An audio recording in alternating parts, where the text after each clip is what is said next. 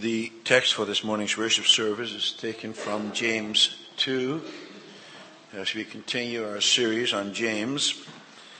James 2, the verses 18 through 26.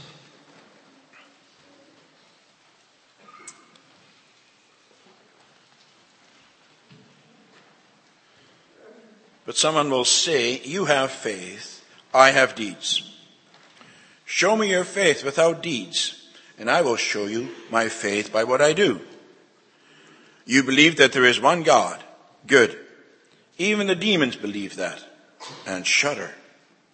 You foolish man, do you want evidence that faith without deeds is useless?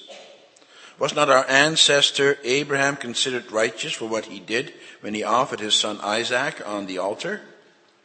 You see that his faith and his actions were working together, and his faith was made complete by what he did. And the scripture was fulfilled that says, Abraham believed God, and it was credited to him as righteousness, and he was called God's friend. You see that a person is justified by what he does, and not by faith alone. In the same way, was not even Rahab the prostitute considered righteous for what she did when she gave lodging to the spies and sent them off in a different direction? As the body without the spirit is dead, so faith without deeds is dead.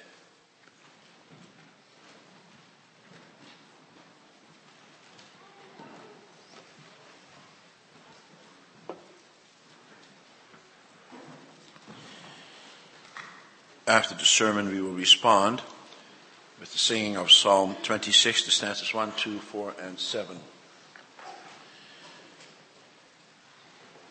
Beloved congregation of our Lord and Savior Jesus Christ, brothers and sisters, do you know that demons are believers? They have no doubt that God exists and that He is Almighty. In that sense, they are even stronger believers than you and I. For isn't it true that we do have our moments of doubt? And that often we have moments that we don't trust in the Lord our God in the way that we should? Do we not forget often about God's almighty power? That was even the case with the disciples of the Lord Jesus. Think, for example, about Peter. About the time the Lord Jesus beckoned him to come to him on the water. Suddenly, Peter started sinking. And what did the Lord Jesus say to him? He said to him, "You have no faith." At that moment, Peter did not believe. He forgot all about how powerful God is. Demons, however, are well aware of God's power. Do you think that those demons, because of that faith, will be saved? No, of course not. It's impossible for a demon to be saved. They're absolutely corrupt. In other words, there's nothing that can change their position. When they fell into sin, there was no turning back for them. There was no chance for repentance for Satan and his followers. What about those people who believe in God, as many also around us state that they do, but they live as if He does not exist? They see the beauty and the magnificence of God's creation, and they know that you cannot attribute it but to God.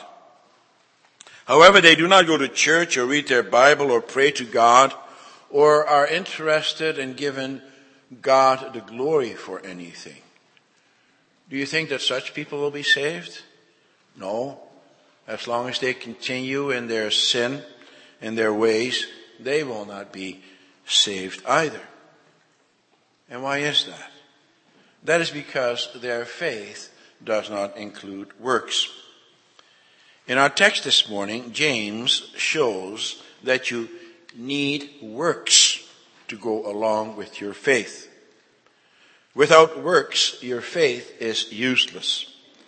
It's like a motor without an electrical current flowing into it. Without it, that motor is useless. It's dead. You need that electrical current. The same thing is true of our relationship between faith and works. When there are no works, your faith is dead. The question then arises, do our works save us? According to Paul in Romans 3, that's not the case. And so, is this a contradiction to what James writes? Well, it is these things that I will preach to you about this morning. I will preach to you about the relationship between faith and deeds and what the role of our works is. The theme for this morning's sermon is faith without deeds is useless. And in order to demonstrate that, James gives two examples. First of all, the faith of the demons, and then secondly, the faith of Abraham and Rahab. Let me state that once again. Faith without works is useless. And then we will see two things. First of all, the faith of demons, and then secondly, the faith of Abraham and Rahab. What James is saying here is actually quite shocking. He compares the faith of some of the people to whom he writes to the faith of demons. Why would he do that? Well, he is making that shocking statement in order to shake those people that he is writing to shake them out of their complacency. And they are putting the wrong doctrine into practice. And the text shows what that wrong doctrine is and what that wrong practice is. Throughout chapter 1 and 2, James is concerned about the relationship between works and deeds. And now in verse 18, he moves into a new stage of his argument by interjecting the opinion of another person. He says there, but someone will say. Who is that someone? Well, James does not state who that is, but it is clear from the context and from the way that he builds his argument that he is having this imaginary conversation with a non-Christian Jew. And he uses the viewpoint of an Orthodox Jew in order to support his argument. He says, even a Jew who does not believe in Christ recognizes that faith and deeds go together. For both he and the unnamed non-Christian Jew have in mind the person who in verse 14 holds the opinion that you can have faith without deeds. For you see, that's the kind of thinking that lives among some of the people to whom he writes. They think that faith is something apart from works, from deeds. The Lord gives the one person faith and he gives the other person deeds. So their argument goes. It's like those gifts that Paul speaks about in that well-known passage of 1 Corinthians 12, where he writes about where each one has his own gifts. The one is able to prophesy. Another one is able to speak in tongues. Another one is able to interpret those tongues. There are also those who are able administrators and those who are able to contribute in other ways. Each person has his own gift. And now, so say these people, that's also the case with faith and deeds. The one person can show his faith and the other person can show his deeds. They're two different gifts. Perhaps there are those amongst us who think the same. I'm a believer, but I don't really have any other gifts to contribute. I'm not much of a conversationalist, and because of physical or other limitations, I'm not able to perform any duties for the church or for others. I have my faith. I know what I believe, and that's enough. There are those who are able to show their deeds and they can use that gift, but I don't have that gift and I don't have the opportunity either. Well, says Paul, even the Orthodox Jew recognizes that you cannot separate faith from works. You need both. They go together. It is then that he makes the shocking statement about the demons. he says that also the demons believe. They are strong believers even. They are neither atheists nor agnostics. And brothers and sisters, think about it. James is absolutely right. But that's also clear from the scriptures themselves. It says, for example, in Mark 3, verse 11, whenever the evil spirits saw him, that is the Lord Jesus, they fell down before him and cried out, "You are the Son of God." That's quite a confession that those demons are making. They knew who Jesus was, the Son of God. Hardly anyone in the world at that time was making that same confession, but those demons were. They knew. And the demons also know that there is a place of punishment. For we read in Luke 8, verse 13, that the demons begged him, that is the Lord Jesus, begged him repeatedly not to order them to go into the abyss. And from the episode described in Mark 5 regarding the demon-possessed man, it is clear that the demons also recognized that Jesus is the great judge. For they knew that Jesus Christ had total power over them. And so they begged the Lord Jesus to enter into the pigs. Because they believed in the Lord Jesus, those demons shuddered. They shuddered with fear. They were deathly afraid of him. And so they should be. One of the most important doctrinal statements to the Jews, known as the Shema, is the one from Deuteronomy 6 verse 4, where it says, "The Lord our God, the Lord is one." Shema, Yisrael. That's where the word Shema comes from. Shema means, "Hear, O Israel, the Lord our God, the Lord is one." As a matter of fact, that is often how Jews greet each other.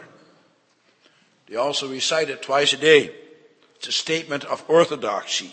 In this way, they distinguish themselves from the heathens who have many gods. They also use that phrase, the Shema, in the exorcism of demons. The Jews also recognized that the demons would flee at the name of the Almighty God. For they knew that the demons are painfully aware that God exists and that he has absolute power over them. But now, what is the result of that demonic faith? Well, their faith results in fear. Especially since they know so well who God is and who the Son of God is, they want to flee from him. Isn't that what Adam and Eve did as well in paradise when they sinned? They were deathly afraid of him. And so Adam and Eve tried to hide. The same thing is true of the demons. They know who the Almighty God is and how almighty his Son is. The very presence of God brings about great emotions in them. They tremble with fear. And yet they believe. They tremble because they know that their faith will not save them. They have a faith without the works that God requires. And therefore James warns about separating faith and deeds. He says faith and deeds go together. But it has to be the right kind of faith. It has to be the right kind of deeds. And he says the Jews also recognize that faith and deeds go together. Even they realize that faith and works go together. You cannot make all kinds of doctrinal statements such as the Shema and then think you are a true believer. No, they know that your faith must go together with deeds. Brothers and sisters, that kind of thinking we also encounter amongst ourselves.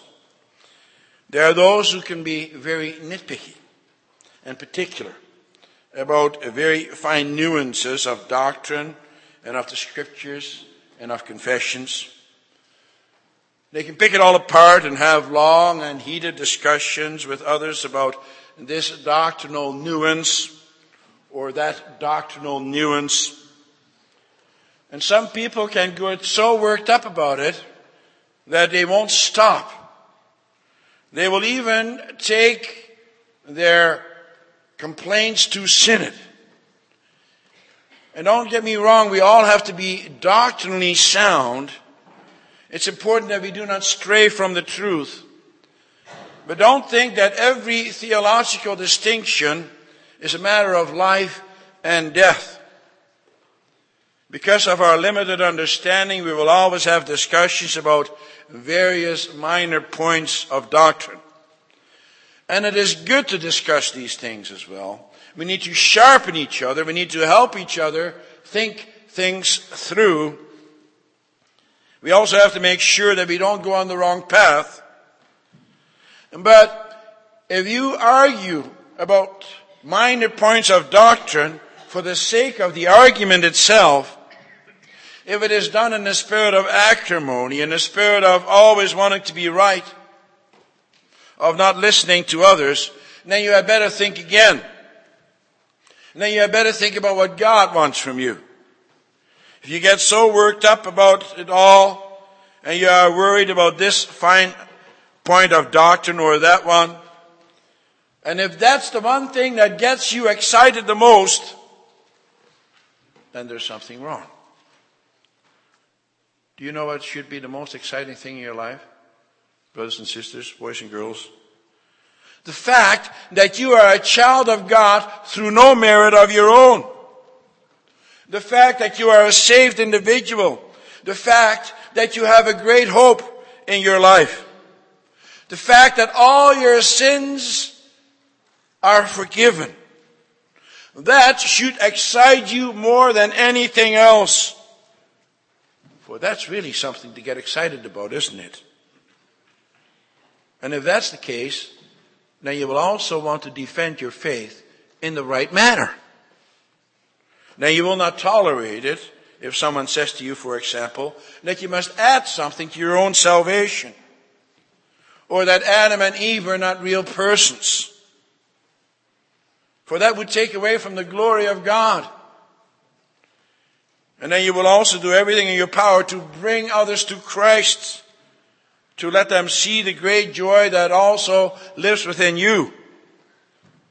For when you have the right kind of faith, then you will also show that in your life. You cannot help it. Your faith and your deeds go together. If our discussions about doctrinal issues do not comport with the Christian lifestyle and attitude, then all we are spouting is hot air. And you see, that's what was happening a lot with those Jews who did not repent, who did not want to listen to the Lord Jesus. Oh, sure, they said faith and works, they go together. But this is exactly what you must believe, and they had very fine distinctions in doctrine, but also very fine distinctions in the kinds of things that you should do and shouldn't do. And they got all excited about that. They didn't get excited about their salvation because they thought they had to do it themselves. Listen to what Paul says in Titus 3 verse 9. But avoid foolish controversies and genealogies and arguments and quarrels about the law, because these are unprofitable and useless. Some people have a one-track mind. They want to be seen as orthodox by others and show their knowledge by emphasizing certain doctrinal issues or certain issues having to do with the church order. But they don't necessarily do it out of a love for God, but for a love for themselves, because they want to draw attention to themselves. To show how much more orthodox they are than others.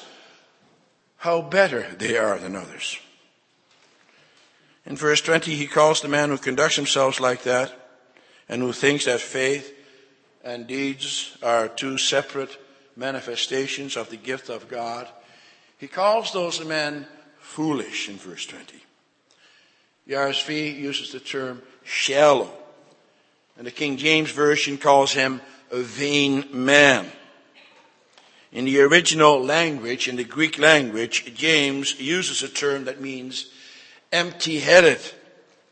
It refers to someone who does not want to listen to reason. He's got a one-track mind and nobody can get him off that track. Such a person is firmly convinced of his position and there is no way that anyone can dissuade him or her. And so it is clear that it is not enough just to believe. Faith is not just an intellectual assent to a firmly held position. It is not even so that if you are emotionally affected by that faith, that then you have the right kind of faith. No, brothers and sisters, and that includes you boys and girls, there's a lot more to faith. We come to the second point. In the text, James gives the true faith of Abraham and Rahab as an example. When you have a true faith, then that faith also translates into action. However, faith has to have the right object. Pagans also have a faith. They believe in the gods of their own imagination and make images of them, and they worship those images. But their faith is directed at a dead object. That kind of faith doesn't do you any good.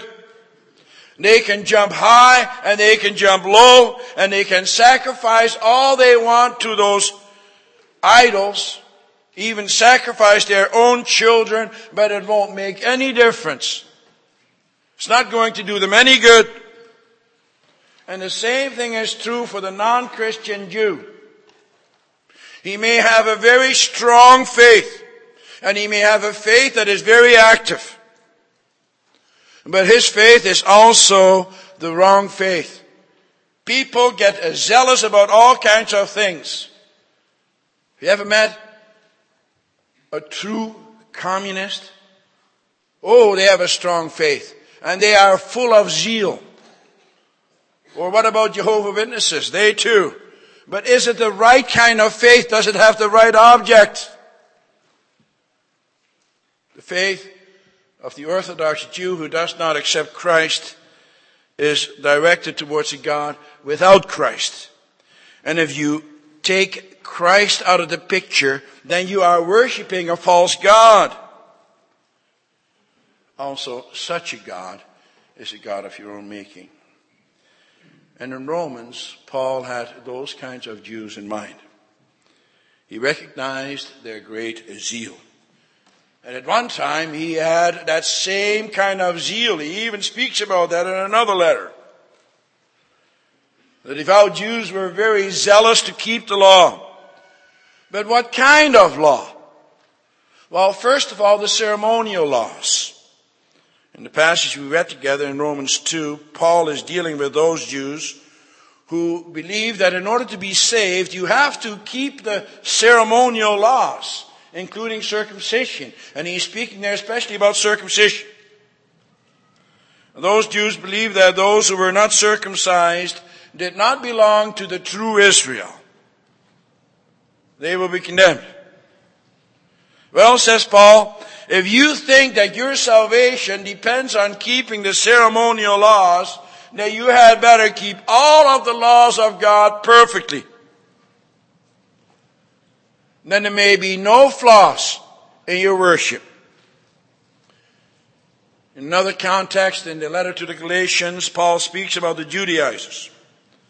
They were Christian Jews who were also intent on keeping the Old Testament laws, the ceremonial laws. Although these Judaizers considered themselves to be Christians, they also took Christ out of the equation. But these ceremonial laws did not need to be kept anymore, brothers and sisters. Circumcision and the sacrificial laws are a thing of the past. They only pointed to Christ. Christ has come. Christ has fulfilled those laws. But, says Paul, it goes even deeper than that. Christ also fulfilled the moral law, the 10 Commandments. If you people, says he, are so intent on trying to earn your salvation by keeping the law and every minute point of the law and then some, then you had better keep everything 100%. For that's what God requires. The Jews and the Judaizers practice a religion in the original sense of the word, namely, as we saw last week, by going through a ritual, a form, or a ceremony. Christianity is not a religion in that sense. Oh, sure, there are certain rituals and ceremonies, but they are done only as a result of our faith in the Lord Jesus Christ. The Jewish religion and all other religions of the world, they put the cart before the horse. With them, the rituals determine the religion. To them, the rituals and the ceremonies come first. The religion then is the result. But a Christian is a follower of Christ. Christ is foremost and first. He takes the lead. Christ even prepared our works beforehand, as we saw when we dealt with Lord's Day 23. He took those works with him and he came down to earth from heaven. And when you follow the Lord Jesus Christ, that with him also follow the rituals and all your deeds, all your good works. But you still can't separate your faith from your deeds. They go together. And now James illustrates from the 2 Old Testament examples what true and dynamic faith is all about. He gives the examples of Abraham and Rahab. Abraham and Rahab are 2 well-known figures, but for completely different reasons. In the first place, Abraham was a Jew, and Rahab was a Gentile. Abraham walked and talked with God and therefore was known as a friend of God. He grew up with the knowledge about God. Rahab hardly knew who he was. Abraham was a man who was known for the fact that God's promises were made to him and to all his descendants, to Israel. Rahab doesn't even come close to any of that. She belonged to a heathen nation. She belonged to a nation that had to be rooted out. Also, she was a very worldly woman. She was a harlot even. She was a sinful, immoral woman. And yet, both the faith of Rahab and Abraham are held up to us as an example. We're all familiar with the history of Abraham. The Lord God called Abraham out of Ur of the Chaldeans. Abraham was commanded by the Lord to leave the land of all his relatives and friends and to go to a land that God would show him. And Abraham obeyed. He believed in the Lord that he would be with him. And the Lord made wonderful promises to him. He promised him numerous descendants. And again, Abraham believed in him. And then James mentions another event in Abraham's life when the Lord God commanded Abraham to sacrifice his only son Isaac on the altar. Abraham obeyed the Lord. Oh, sure, the Lord stopped him just before he was about to kill his son. But nevertheless, if the Lord God had not stopped him, Abraham would have done so. Abraham believed God that he would be the father of many nations, that many nations would spring forth from his loins. And now James connects this event with the time that Abraham shows his faith in God's promises by quoting Genesis 15 verse 6, where it says that Abraham believed the Lord and he credited it to him as righteousness. The same statement could be applied to Rahab. We're all familiar with her. Her story is found in Joshua 2 and 6. She was an important figure in the beginning of Israel's history in the land of Canaan when Israel was about to invade her country and to take the city of Jericho. Joshua sent 2 spies into the city of Jericho in order to find out the lay of the land. Rahab hid these men because their lives were in danger. And Rahab had heard of the God of Israel and believed that he was almighty and powerful. Her faith translated into action. She hid these men and thereby exercised her faith. It's a great story. Rahab had very little knowledge about the Lord God at that time. But nevertheless, she believed. She had seen and heard about how the Lord God had rescued that nation Israel from the grasp of the Egyptians, and how he had drowned Pharaoh and all his hosts, all his men in the Red Sea. That had happened 40 years earlier. But she knew, make no mistake about it, all the nations all around, they all knew what had happened there in the Red Sea. Rahab knew as well. And those people trembled. Rahab had heard about it and she believed too. But her faith translated into action. She put her life into the hands of the Lord God and trusted him that he would save her and rescue her, which he did. When Israel invaded Jericho, her house was the only house that was left standing. She and her family were not destroyed along with the rest of the city. She received God's reward. Can you imagine separating faith from your deeds? If Abraham would have done that, he would have said, okay, I believe you, Lord, that I have to go and leave the land of my fathers. And then he would have just stayed put. That would have been ridiculous. The Lord would say, well, you don't believe me. Otherwise you would have gone. Of course, Abraham believed, and his faith translated into action. The same thing with Rahab. And her faith was also credited to her as righteousness. But don't think that faith as such can save you. Abraham and Rahab were not saved by faith plus works, but they were saved by a faith that works. Faith is the means by which you access the gifts of God. It is through faith that you can plug into God's power. It is through faith that you can plug into the works of the Lord Jesus Christ. Those perfect works of his. But faith is still only an instrument. It is not faith as such that saves you. No, it is through faith that you are saved. God saves you. The Lord Jesus Christ saves you. And therefore you have to put your trust into him. And so, brothers and sisters, boys and girls, let your faith be an active faith. Put it into action. Soon we'll start a new season. How are you going to put your faith into action here in this church? You all have gifts. There's all kinds of things you can do. Also those who have all kinds of limitations.